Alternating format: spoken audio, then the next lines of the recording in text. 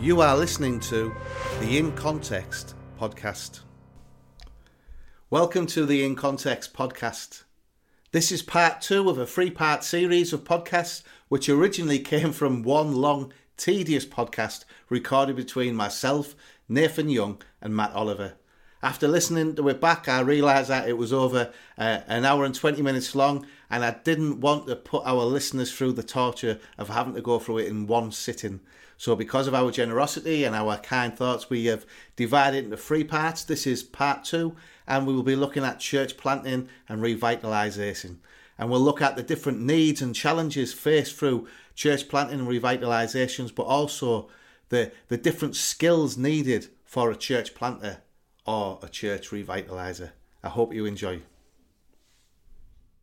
A lot of people laugh when they find out that almost 50% of our members are employed, that we've got a high number of staff. But the reason why we need so many staff is because we need to be in that community day in, day out, building relationships. So I have the benefit that we planted a church in an area where I grew up as a child, so I already have links, but there was still 99% of the community didn't know me. So I still struggled as a local man trying to build relationships.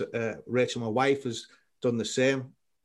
But we've been on the ground full time with a team, meeting people. Matt, what obstacles have you met? Because you haven't gone in a church plant or with a team, and you can't spend 7 days a week in the community building relationships because you've got a couple of Bible studies to do, you're preaching on a Sunday, you're pastoring an existing church. So how has that affected you in reaching out to the community?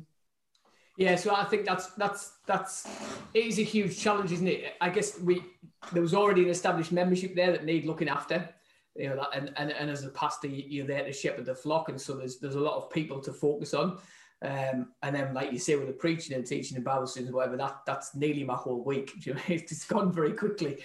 I think there are some really good things that the church already had. So they had established what was basically like boys brigade and girls brigade type groups on a Monday and Tuesday night, and they've been going since like 1960, and so they've been a connection in the community that is a good one and is seen as positive by the community. So there are people now whose mums and whose nanas came to that group like decades ago. So there's a positive element of that. So there were some connections in the community. The church was known, but I think only in a small circle. I think the vast majority of the rest of the estate would have probably thought, yeah, there's a building there, but I don't really know much about what goes on. And they might not have thought negatively of the church, but I don't think they would have thought positively either. They just had a bit of a neutral, like, well, does it really matter? Does it make any difference? And trying to make inroads in the community is difficult outside of those things. And even within those things, they're great for meeting those kids, but we had very little connection with the parents, because the parents would either drop them off and go home and pick them up again. You get 5 minutes high at the door. Or the older groups, the senior kids, where they just walked there themselves. The parents didn't bring them. They just wandered from the opposite end of the estate to the church and back again. So there was no, beyond seeing those kids, we had an awards night in the middle of the year and a carol service that they were involved in at Christmas, and parents or grandparents and stuff would come to that. But beyond that, not a lot of real connection into their homes. So we'd see them on our property, if that makes sense, in our building, but very little outside.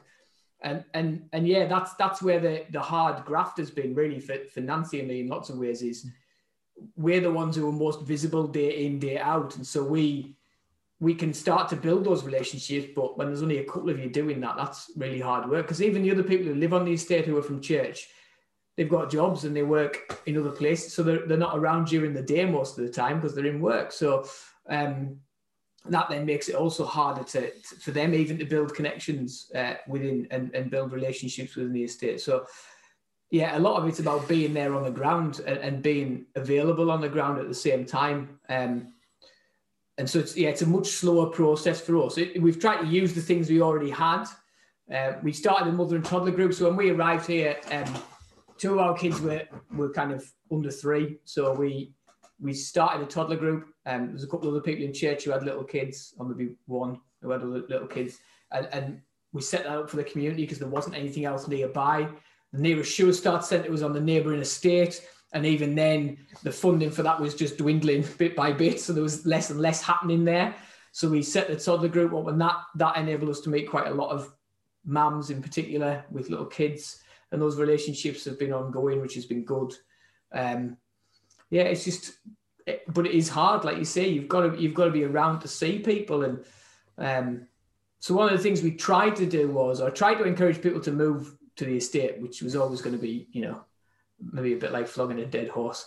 But then the other thing I tried to encourage people to do was, if they were going to get their hair cut, to get a haircut at the hairdressers on the estate, or if they were going to get their car fixed, come to the auto parts shop on the estate, or to find ways of being on the estate to at least meet some people. But even then, it's still a poor substitute ultimately for being there and being visible day in, day out in the community. And I think it just takes a long time to do that. It's, in one sense, that's the major advantage of a church plant, is because everybody comes in with that mentality. You're all aiming to do that from day one. If you come into a church where, and this is not particularly a criticism of, but I guess because they live outside of that now, outside of the community now, the sharp focus on reaching the community is maybe blunted by the fact that you're not seeing and meeting the people day by day. And so trying to change that mentality is really hard. It's not that people don't have a love for the estate, but it's a difficulty of knowing how best to do that. And then if you're being told it's very different to what you've been doing for the last 4 decades, then you're suddenly thinking, well, hold on, why is it like that? And so it's, a lot of that's a mentality change, and we're getting there slowly. And I think the church has a much better reputation and better kind of, there's more awareness of it now than there was 5 years ago, which is great. God has been very gracious to us in that through a lot of different things, but it's still going to be a long road to seeing people saved, and then particularly very long road to then seeing those people kind of involved, either employed in the church or involved in leadership of the church. You're talking decades, I think, beyond that. So, and I think that's why I'm not a pastor or a revitalizer, because I have very little patience. I like pulling a china shop. I lack serious amount of diplomacy. Whereas you, Matt, you've gone into a situation there where you've got over 50 people you need to love and shepherd and encourage, while still trying to reach out into that local community. And it's a long-term job, isn't it? It's not something that's going to be done in 5, even 10 years. This could be 15, 20 years. And again, I think council estate ministry is just so varied. We need so many different types of people. We need the bulls in the china shop who are going to come in and kick up a load of dust and make a big announcement when they arrive. But we also need people who are a bit different, who are like yourself, a bit more who can come in and steady the ship and slowly turn it around. So that's, again, what we want to do through Medhurst Ministries, is say, look, there's churches that need pastoring and revitalising, and we need a long-term plan to change the direction of this church to reach the community. And we need some people who are a bit more impulsive, who can just come in and just be a bit more, have a bit more get up and go, who can just try different things. Because I remember, Nathan, when you first turned up, and I was like, right, I want you to get a job in a charity shop. I want you to go and have your breakfast in the flats. I want you to get your hair cut here. I want you were, a lot of the things I was asking you to do, I don't think at the time you thought, well, this isn't ministry. What's the point of going here or doing that, especially after 3 years when there was still no fruit? You know, why did you trust my methods? And B, how many of them did you think were a waste of time? I mean, I think you'd probably think a lot of them were a waste of time as well, and and probably a lot of them were, and that's the nature of church planting, isn't it? It's like you try a lot of different things, and maybe some of it doesn't amount to anything.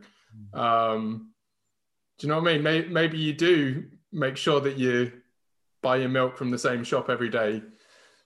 Do you know what I mean? Something might come of it, something might not. We don't know, do we? Well, it did. I think you just go to Morrison's. I think I'll always remember, because just remembering there from when you were kind of coming from a city, riding around in a city, and you'd have bicycle clips and a helmet, and a No bag. bicycle clips in. Very false information here. And a fluorescent jacket. A big flag off the back of your bike. A little bell that you'd ring. No, but you went into Morrison's Cafe once, didn't you? And you just thought you were anonymous at a period of time, but you're really encouraged just by that woman asking you, saying to you, "Oh, you're not on your bike today." Can you remember? Oh yeah. I'd forgotten about that. Yeah. So I think there's two things, aren't there, that are totally different from mission in a lot of churches. So one is that kind of intentional living aspect of it, of just trying to be involved in the community in any way you can, So, making sure that everyone in our church goes to Booze for You every day. They don't do that, but making sure that just the pastor. Yeah. Do you know what I mean? Yeah, using the local shops and making sure that you're seen in the local community. Like having my breakfast in the local block of flats for years. You slowly start to meet people, and do you know what I mean? People who live in there know other people, and you start to build up those links. So I think part of it is that intentional living. I think the other part of it, which you touched on a little bit, Matt, is the community aspect of mission. So I think that's what makes it work, doesn't it? Is it doesn't work so much when you've only got one or two people doing it. Or if you do, it's going to be a very, very long slog at the best. It only works if you've got a number of people who are all doing it together. So I think that the model that most churches have is like, here's our church, a circle, which is our church here in the middle. We've maybe got 50 people, and we want each of them to reach 5 people that they know. So it might be their family members or people from their work. And so if you do it that way, then between those 50 people, we'll get to reach 250 people. And that's kind of the model, isn't it? It's like each person has their own little mission field. We meet together on a Sunday, and we're all kind of equipped for that, for the mission that we're doing in the week ahead. And then we'll go out and we'll all kind of do our little mission during the week. And that's the model that we have for mission. Whereas actually what we have in this kind of community mission is we're all involved in each other's lives, and we're involved in the lives of the people that we're interacting with.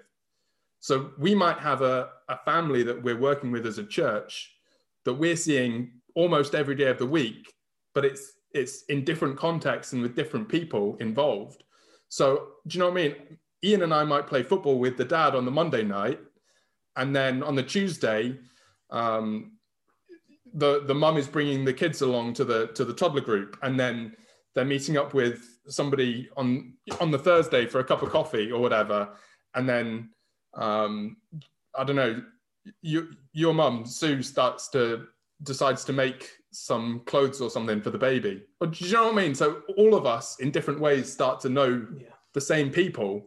It's not each of us has different people that we're getting to know. All of us are getting to know the same people. So when people then want to come along to church, to a church service on a Sunday, that's a big intimidating thing for lots of people who've never been to a Sunday service.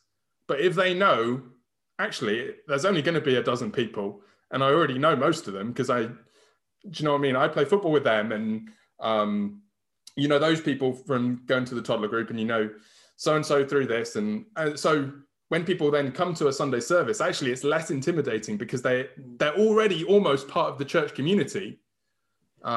Even if they're not members, even if they're not believers, people still have an ownership of our church. So we have people that we know who've never been to a Sunday service at New Life Church, but they'll refer to it as our church, which seems crazy to me because I don't know how they have like any ownership of it, but people have that. People do have that sense of ownership, and I think that's a big achievement in a lot of ways, is when people from your community kind of see it as their church. That all right, they've maybe never been and they don't really intend on coming anytime soon, but they know that church is there, and they know that that for people like them, they would be welcomed. I think that's a big step. And again, I think it works the other way around as well, doesn't it? Where we serve the community and they feel part of us, but they have a desperation to serve us as well, don't they? They have an ownership, and on a council estate, if people own something, they want to protect it as well. And you've seen that, haven't you? Even when you passed your driving test and you needed a car and things like that. Yeah, people are willing to help you out. People will do what it. Yeah, people will help. Yeah, do anything for you. Sometimes even if you don't want it doing. Yeah, I know. I was just thinking that. Yeah, I was trying to think of positive, Ian. Yeah. No, it is. It's awesome to after 5 years of what seems to be going nowhere fast, and then very quickly we see the fruit from things that were invested in 5-10 years ago. We've got a Bible study in the women's hairdressers that my wife runs, that she'd been going to for 7 years, I think now. And we had links with that family who owned the hairdressers from 10-15 years ago. I used to work in a school, and I had involvement in the son of the woman who owns a salon. And they came to church. I think, was it the first time they should come to church? I'm not sure if she's maybe been once or twice before. Yeah, don't know. But she brought her husband for the first time. But again, he knew the majority of people there just because of the activities that we do outside of the church building. And again, that's been a real positive for us. Although we've struggled not having a building at times, it's made us think outside the box. How can we reach the community and be in the community to reach them? So again, what are some of the blessings that you found, Matt? You've got a building. It's a wonderful resource building. We've seen some of the benefits of having a building in the community that the church is well used by some of the community. But what's some of the negatives of having a building? I think there's an element to which, and again, this is partly a mentality thing, and maybe it's a generational thing. I think there's an expectation sometimes that, well, we'll just invite people and they'll just come in. Well, the reality is they're not going to do that. I mean, they'll not do that in lots of parts of the country, but the chances of somebody just walking into our church randomly or off the back of an invite is pretty slim. So we have had the odd one, don't we? I'm not saying it never happens. God is sovereign, and he sometimes works that way, but there are very few people who will do that and are willing to do that. It's the thing of stepping across a threshold. Lots of people have an idea in their minds of what church is like. Maybe they went as a kid, or they were involved in a certain way, or they've had negative experience. And therefore, just stepping across the door is like a huge barrier to them. And so if you're not really seeing people outside of that, that's really difficult. So there's a lady we've been involved with for quite a while. She brought her grandson to the toddler group. She was then involved in a knit and craft group that met on a Friday morning, following on from that. So has been into our building numerous times, but has confessed that a number of times she's been out and walked past the church on a Sunday morning when the service is about to start, but not been able to bring herself to walk into the building. Something in her mind there. There's a barrier of stepping across into it for a church service. She's been in the building. She knows what it looks like. She's probably been in every room of the building, but to actually walk into a service is like it's just a big mental block there for her. And I imagine she's not unique in that either. So some of it's that.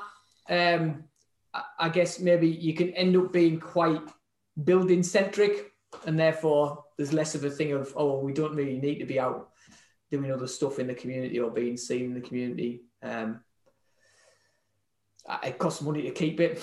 That's another one. I mean, there's always things need fixing in it. So stuff like that. I mean, that's an aside to mainly what we've been talking about. But I guess that's the other negative potentially of a building. So I think that's probably, in terms of mission, that's the negative of a building. Is there can be, particularly in our communities, maybe just a bit of a standoffishness of wanting to enter the building. Sorry, bro, I meant to mention this when you were talking about struggling to get people up to the north to be in ministry. This is going back about half an hour now. But I've just edited in, Ian. Yeah, just shut it. But I've just been reminded that you've been looking for an assistant pastor for a while, haven't you? With no real look. Have you got one yet?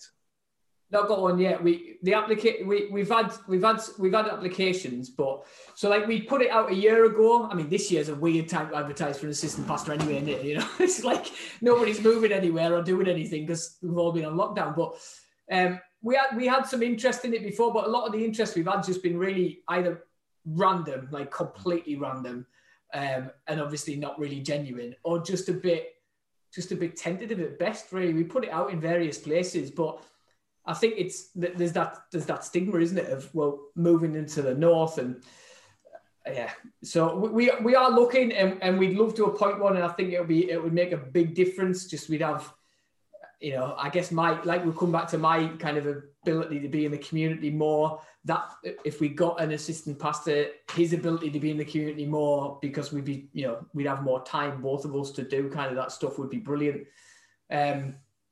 But I think, and coming back, as we're back on that subject of people moving to the north, I wonder whether one of the challenges, and I know sometimes people go, well, you just want money in the north. That's why we're making a big loud noise because we need money. There is an element of needing money in some places. So there are churches in the northeast that are small and can't afford to now have a minister. Maybe their last minister was their last paid minister, and part of the reason was he was retiring, but they now don't have the money to replace him. Or the church has dwindled, and actually the ministers had to move because the money was going to run out for his post, so he's now moved elsewhere. There are churches across the northeast like that, but the awareness of them is minimal. But I can think of a handful off the top of my head without really doing any research, that if there was the money available to them to appoint a pastor, who probably would. Again, you're then going to find the person to move, but there's those. It's a total chicken and egg problem, isn't it? Of there are churches there ministers could come to, but there's no money to pay them. So you'd either have to be bivocational, or somehow there's got to be some money come into it. And I guess you might have talked about this when you talked about it before with partnership with Banstead, or maybe you'll talk about it later. But the way in which they've kind of helped provide money for workers here instead of paying for their own workers, do you know what I mean? And how that is a great way of partnering and saying, well, do we need another member of staff down here? Well, we could do with one, and it would be helpful, but is there a bigger need somewhere else? Could we give what we would have paid as part of a salary here to fund somebody elsewhere? And I wonder whether that's what needs to be thought about if people want to, kind of revitalize some of the churches in the north of England. That's one of the ways that's going to have to happen, is by people saying, actually, instead of paying a third, fourth, fifth, sixth member of staff in our church, we'll employ a pastor up there for 2 or 3 years till the church gets back on its feet. And that need is big up here because we don't have the massive population centres. So there's, the biggest town is 350,000. The city, Newcastle's probably got the biggest in the northeast. Not counting Yorkshire at the minute, because there's some bigger cities there, but in the northeast, you've got a couple of million people, but quite spread. So there's loads of little churches in little towns scattered about, but they've got no resources to potentially keep going. And what you might end up with is, instead of churches revitalize in 10 years' time, you'll have whole new cities and towns that need plants because there's nothing there anymore. There's not even a small dwindling congregation. So. And that's a great link for next week's podcast, where we'll have Dan Green on. And that wasn't intentional. And hopefully I'll be interviewing him tomorrow, and he will feature on the New Year's Eve podcast. I thought we'd end the new year with a really bad podcast. I know the others haven't been brilliant, but we'll be discussing with Dan his love for fake wrestling, the WWE. So if you're interested in fake wrestling, Hulk Hogan and the likes, that's how long ago I watched it, Hulk Hogan, you can tune in next week.